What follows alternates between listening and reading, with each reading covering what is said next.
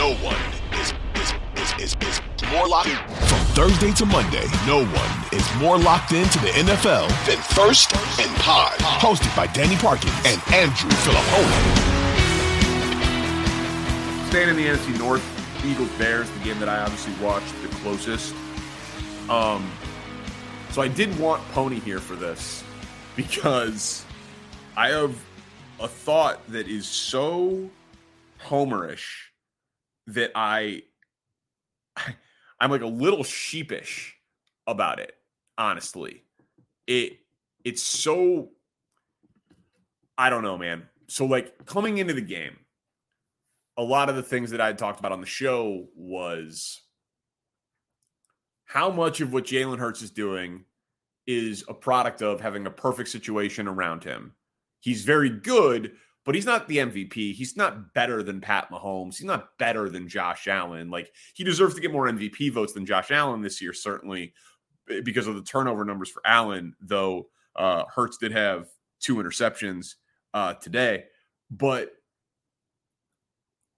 great offensive line, 2 great receivers, offensive head coach, good running game, good tight end, awesome defense. Like, he's got everything going for him. Meanwhile, Justin Fields is out there throwing to Equanimeous St. Brown and Byron Pringle and Nasimba Webster and Dante Pettis. And it was just like, it was remarkable. And again, eye test. It feels so homerish to say Jalen Hurts threw for 315 yards, ran for 60, had 3 touchdowns, and I felt like Justin Fields was the better player. Like, Justin Fields had 152 passing yards, no rushing touchdowns, 95 rushing yards, did have 2 passing touchdowns, and I felt like Fields was better than Hurts. And part of that was the interceptions, but Justin Fields had no help in this game. He was sacked 6 times. Anytime they dropped straight back to pass, he was constantly harassed by 3 different dudes on the Eagles had 2 sacks. It was ridiculous, right? I can pull it up. It was Reddick, Sweat, and Hargrave all had 2 sacks on Fields. Justin Fields had a 119 passer rating against the league's best defense, constantly under pressure, throwing to a receiving core that generously had 1 guy, maybe, who would make most playoff rosters. Like, Equanimeous St. Brown probably makes most teams because he's a really good blocking wide receiver. He had 1 catch for 20 yards. Like, I don't know. Like, Justin Fields was making magic happen out there with nothing around him. And I left that game feeling like he is clearly the better talent than Jalen Hurts. Eagles are an amazing team. They can just throw the ball up. A.J. Brown, I thought Jalen Johnson had a really good game. A.J. Brown still came down with 9 catches for 181 yards.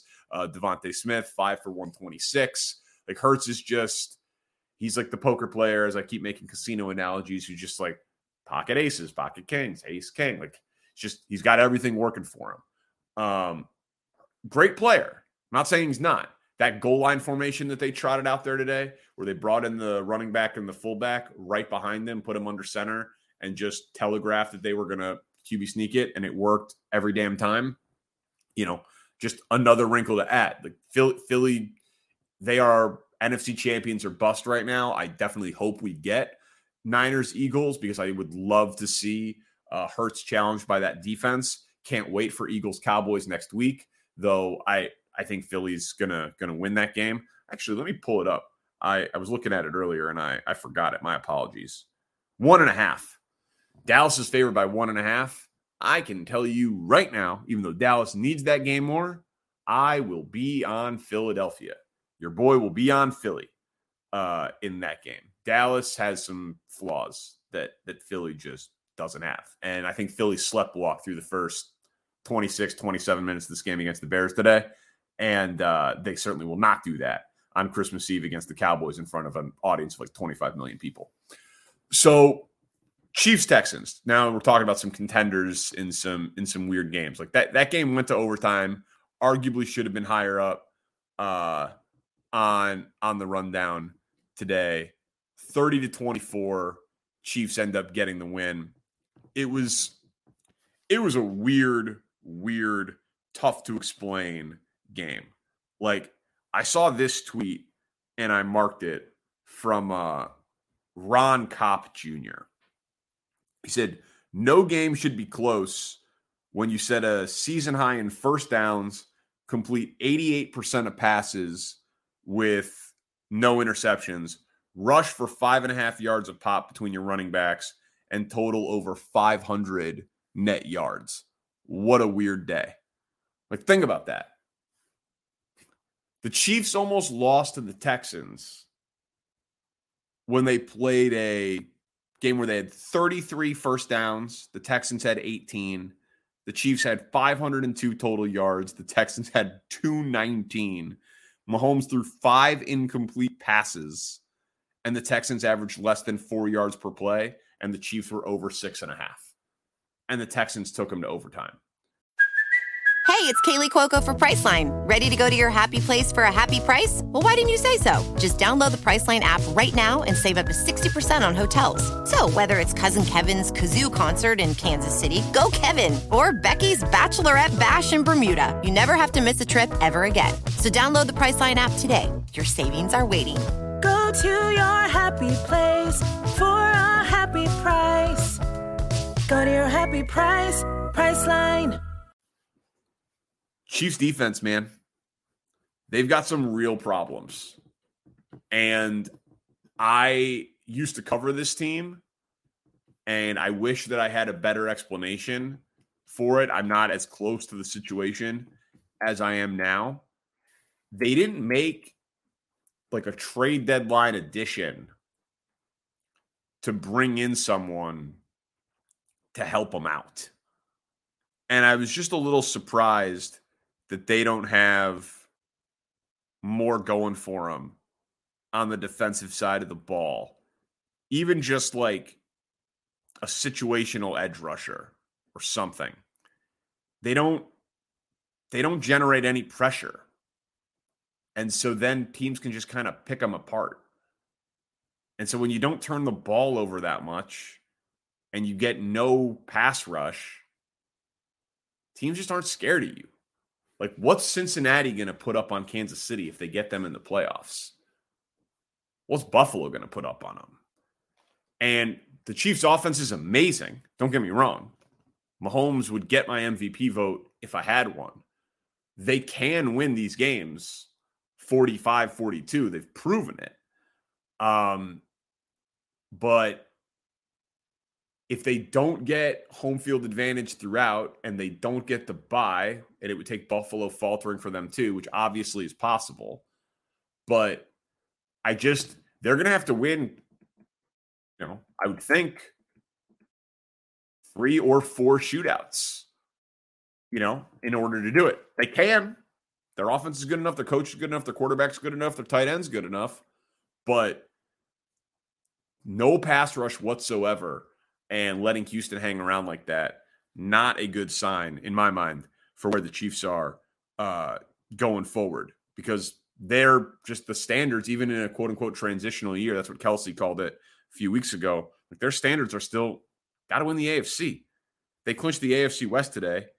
That does nothing for them. So that's the congratulations on winning the AFC West, but standards just so much higher there. So anyway, let's go to Bengals Bucks. So Cincy had 4 second-half touchdowns, and they're tied with the Niners for the 4th best Super Bowl odds at plus 750. My question was going to be, do you like them at that price? They have 6 straight wins. And the team, like, as impressed as I've been with Cincy, and as much as I liked them before the year, and thought that like all the talk of the regression was ridiculous and just that they could outscore people. Like I've largely been right in my handicap of Cincy. And I'm mad at myself for not buying low on them because we talked about it, but I never made like a week 4, week 5, week 6 future bet on Cincy. But they're tied with the Niners. And so, like, if I was going to make an investment right now at a team at 7.5 to 1, I would take the team that only has to beat Philly because the rest of the NFC is such crap. I was surprised to see that a team that has no real, very unlikely to get the 1 seed, and so would probably have to beat both Buffalo and Kansas City, has the 4th best odds to win the whole thing. But it just shows how impressed the odds makers are with Cincy, how much respect Burrow gets, and how absolute dog bleep the NFC is. So, I didn't have much more on this because it's just so ridiculous that Tampa is still in a situation where they're going to end up hosting a playoff game at 6-8 with a negative 41 point differential. Like, this is crazy. Tampa has the worst point differential in the NFC South, yet they're in first place. So, like, all the turnovers, all the injuries, all the distractions, all of that, they are going to be the 4 seed in the NFC, and it's just kind of sickening, frankly. I'm a huge reseed the playoffs guy, by the way. Like, always have been. To me, winning your division should get you in the playoffs. Like, I get why the NFL wants to keep divisions because they really do have rivalries. Like, there aren't that many regular season NBA rivalries. That's more of a thing between players. And it exists in baseball, but you have so many games that it's hard for any one game to matter. But, like, the Eagles should play the Cowboys every year. The Bears should play the Packers twice a year. The Chiefs should play the Broncos or the Raiders twice a year. Ravens Steelers should happen twice a year. Like, I like rivalries in the NFL, so winning your division should get you into the playoffs. But I see no reason why Tampa deserves a home game over Dallas. That doesn't make any sense to me. Because why isn't getting in enough? You win your division, you make the playoffs. Congratulations. You're a division champion. You get bragging rights over your rivals, and you get a seat at the table. You get a spot in the tournament. But I have I don't get why that's the type of thing that you should be able to just, you host a game. Tampa does not deserve to host a playoff game this year. Sorry, I stumbled there at the end. I was checking my texts. Pony, 30 minutes into the pod. Hey, I passed out. Yeah, well, jump in or jump out. Doesn't matter. Forget it. He's rolling. Okay, Titans Chargers. So we both have Super Bowl bets on the Chargers. So my question was going to be, am I insane for seeing a path where our Chargers Super Bowl bets are not dead, just mostly dead, like that line from Princess Bride? There's a difference between dead and mostly dead. So this is where the Chargers sit right now after they pulled off that 3-point win in a pretty ugly game over the Titans.